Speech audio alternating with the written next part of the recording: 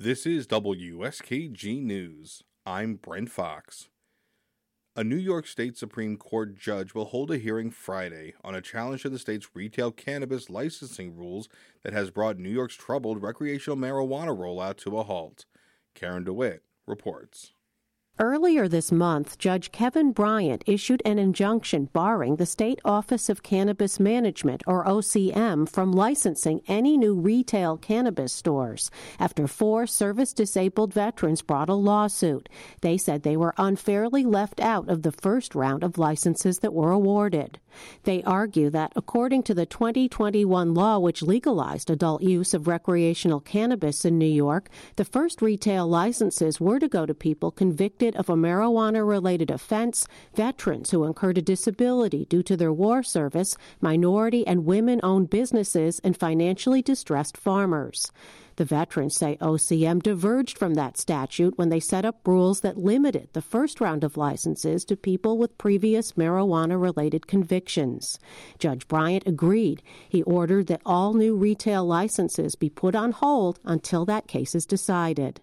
Opponents of the lawsuit include Asbert Odunya. He's a retired Marine and a service-disabled veteran who runs a cannabis delivery service in Queens. His business partner was convicted of a marijuana-related offense during Prohibition. That's how he got his license. He says it only stalls an already impeded process and has a chilling effect on the fledgling industry. I'm opposed to anything that puts us versus them, us being one social equity group against another. He says the licensing application process would have opened to the other groups, including the veterans and women and minority-owned businesses, on October 4th.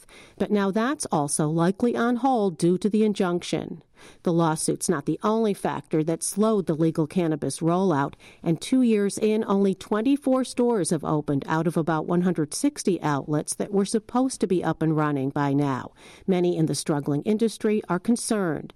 Hal McCabe is the interim director of the Cannabis Association of New York, or CANY. It represents small-scale, locally based growers and retail sellers. He's also the mayor of the village of Homer, which is seeking to locate a retail outlet in the village and in the nearby city of Cortland. It's unfortunate. This is possibly the worst thing that could happen to the small businesses and the startups because it's frozen them in place. And it's frozen the supply chain. McCabe says small-scale farmers who were granted growing licenses last year grew 300,000 pounds of cannabis, and to date, only around 18,000 pounds have been sold. He says many are in danger of bankruptcy.